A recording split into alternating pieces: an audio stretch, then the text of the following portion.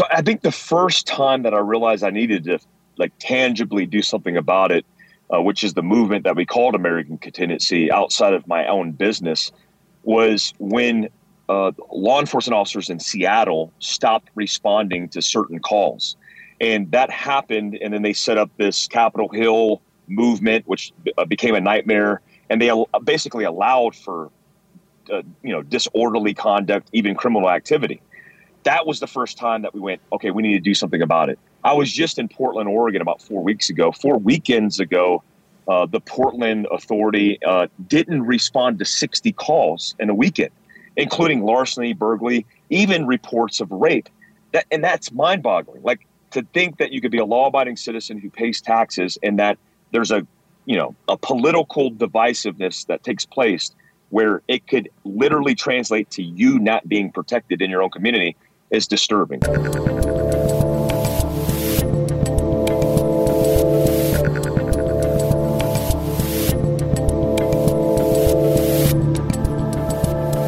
It's Locals Week here on the Rubin Report, and I'm doing a bunch of mini interviews with creators who have decided to become less reliant on big tech and instead own their content, community, and livelihood with Locals.com.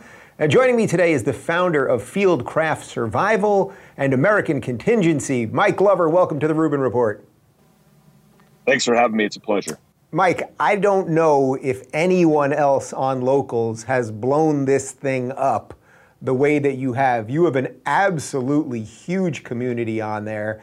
And I think when we explain to people what it is you do on there, they'll understand why you're on Locals. So what is the American Contingency Locals group all about? So I saw an inherent need for bringing people together without the levels of suppression that are taking place across social media. So I do own a company called Fieldcraft Survival that specializes in preparedness. And when we started talking about preparedness in different venues, different settings, in training and mindset, audible video, etc., we started realizing that even just talking about preparedness and self-defense was getting suppressed because it seemed like it was risque or it was too fringe, which is surprising to me because I spent my entire life as a Green Beret in special operations. I love America, I love freedom, but I love passing information from lessons learned from overseas to civilians. And so when I started doing that, I started getting routinely suppressed by every major platform and realized we need to look somewhere else. At the same time, socially, we were having problems with discourse and, the breakdown of law and order or politicians enforcing law and order. And so I realized I needed to provide something that wasn't going to be suppressed. So I reached out to Locals, and Locals became our home. So in essence, you guys are a community of preppers, and you're kind of guiding everybody on some of the tips and tricks of the trade. And it's kind of funny because you're right. When people think about preppers, the mainstream idea is, oh, somehow this is some sort of scary right-wing something. And yet we've seen in, 7 months of lockdown, a lot of people became preppers pretty freaking quick. So you must be feeling kind of good about that.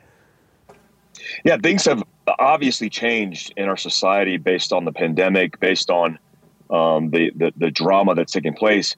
But even before all this was taking place, we advocated for people to be self-reliant and not depend on the government or institutions outside of their control to come and rescue them. Our saying is, you are your own first response. Well, now with the political divisiveness causing first responders to sometimes never respond, made us realize that not only are you your own first response, but you might have to sustain your survivability over time. So American Contingency was that movement to train, to mentor, advise, and to provide a social network for people to come together.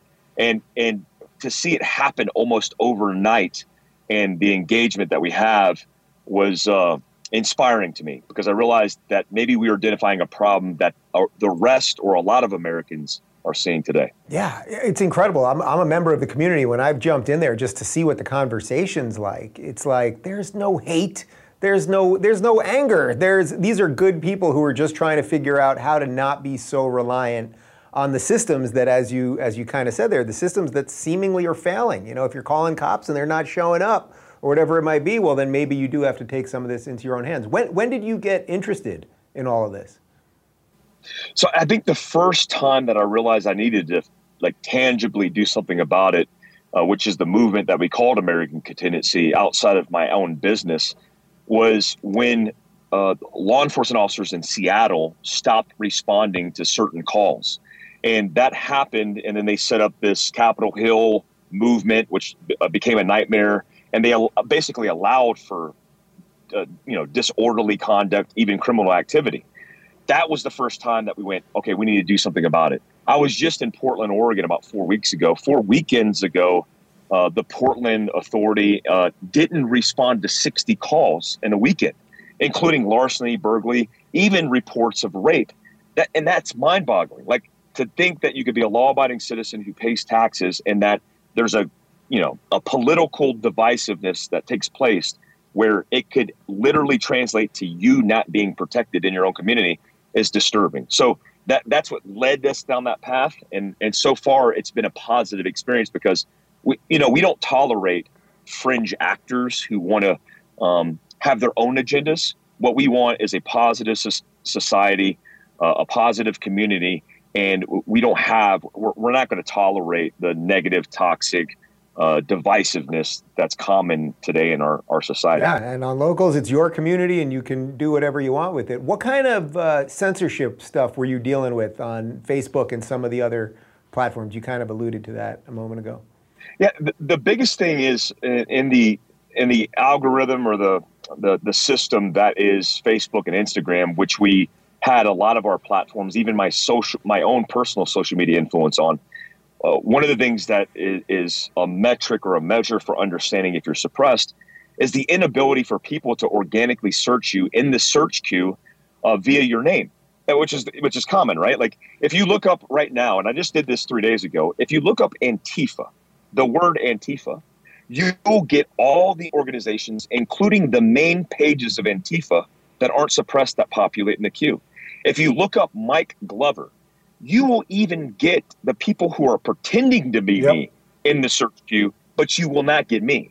And that goes for a lot of my friends who are veterans of special operations, who are conservatives, and who aren't fringe anybody, that are just advocating for the same things we're advocating for. And those things are apparent in numbers and analytics and even simple things like search queue. Yeah, it's incredible what they do. I mean, I got my own version of that. You know, if you search me, it's like 10 terrible articles coming up first, all filled with lies.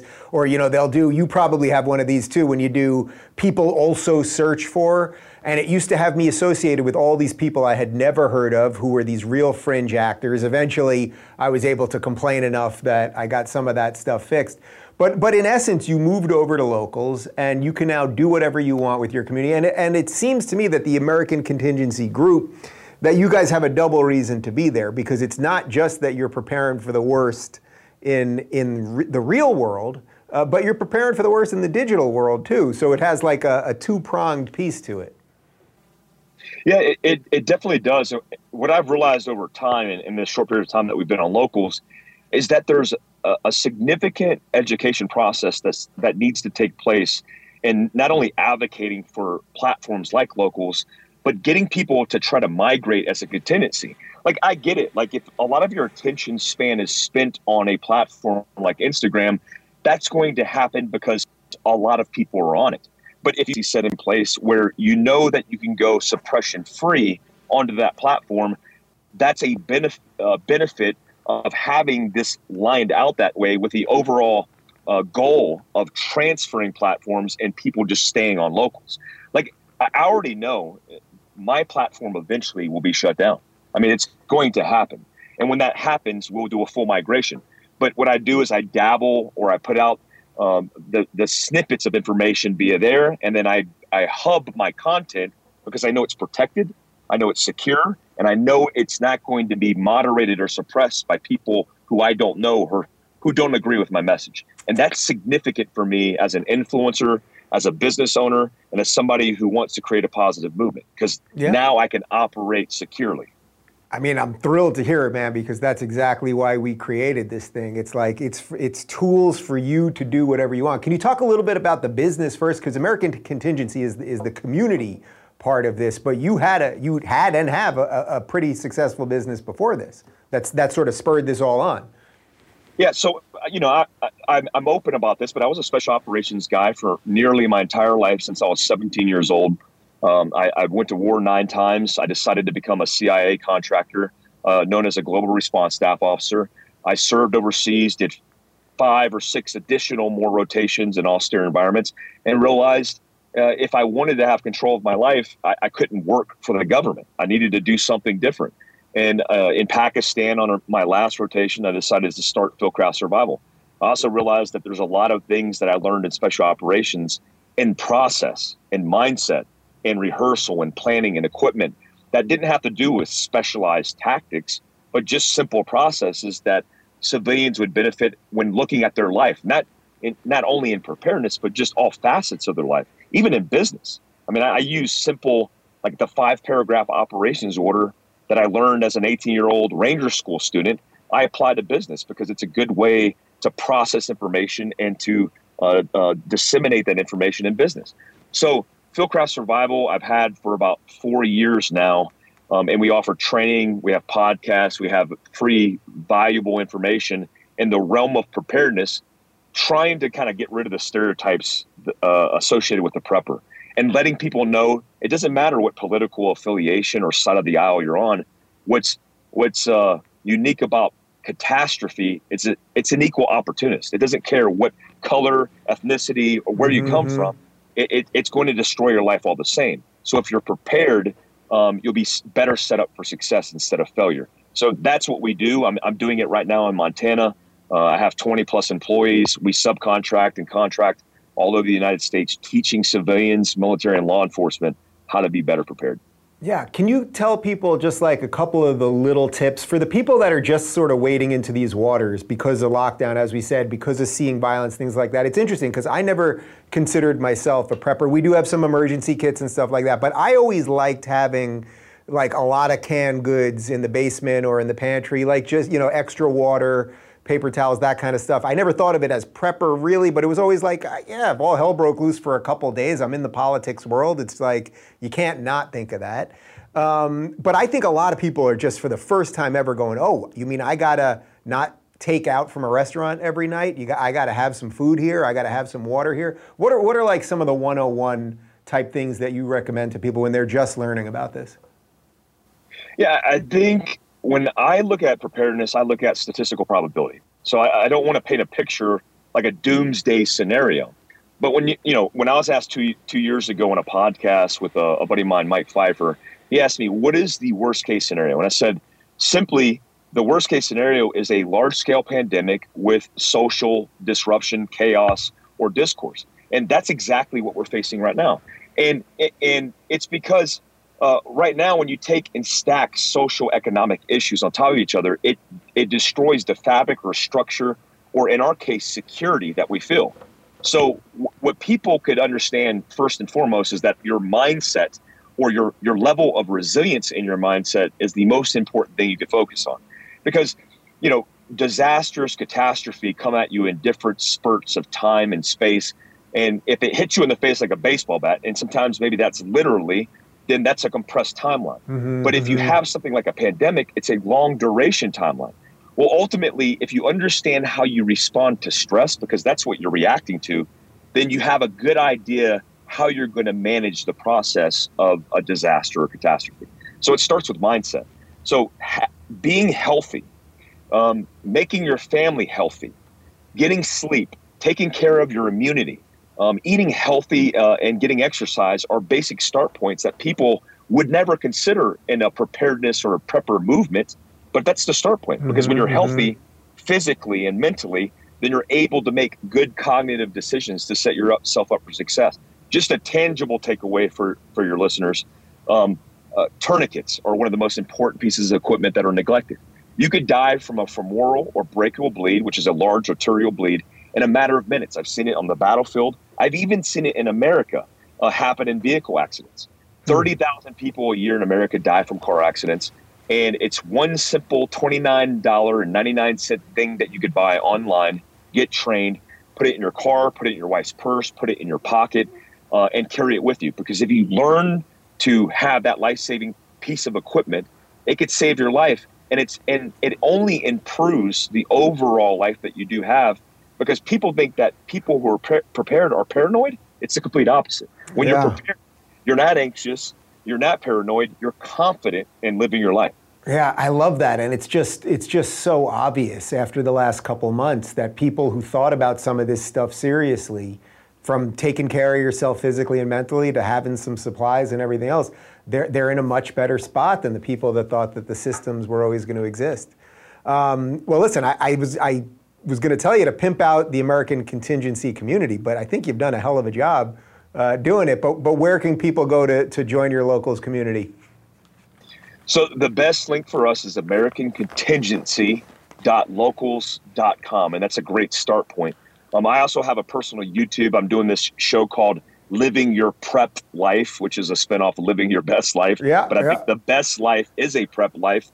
You can go to YouTube and find me under my personal, which is just simply Mike Glover, which so far there's no suppression on that channel. Yeah. All right, well, Mike, I know my audience is going to love this, so I want to have you on for a proper hour-long sit-down, so we'll do that over the next month or two, maybe right after the election. Once we see what level of freak out everybody's in, I might need some personal advice myself. I would love that. It would be an honor. All right, thanks, man. Well, I really appreciate it. And truly, for you guys that haven't checked out the community, it's just unbelievable what you're doing on there. And it's americancontingency.locals.com. If you're looking for more honest and thoughtful conversations about lifestyles instead of nonstop yelling, check out our lifestyle playlist. And if you want to watch full interviews on a variety of topics, check out our full episode playlist. They're both right over here. And to get notified of all future videos, be sure to subscribe and click the notification bell.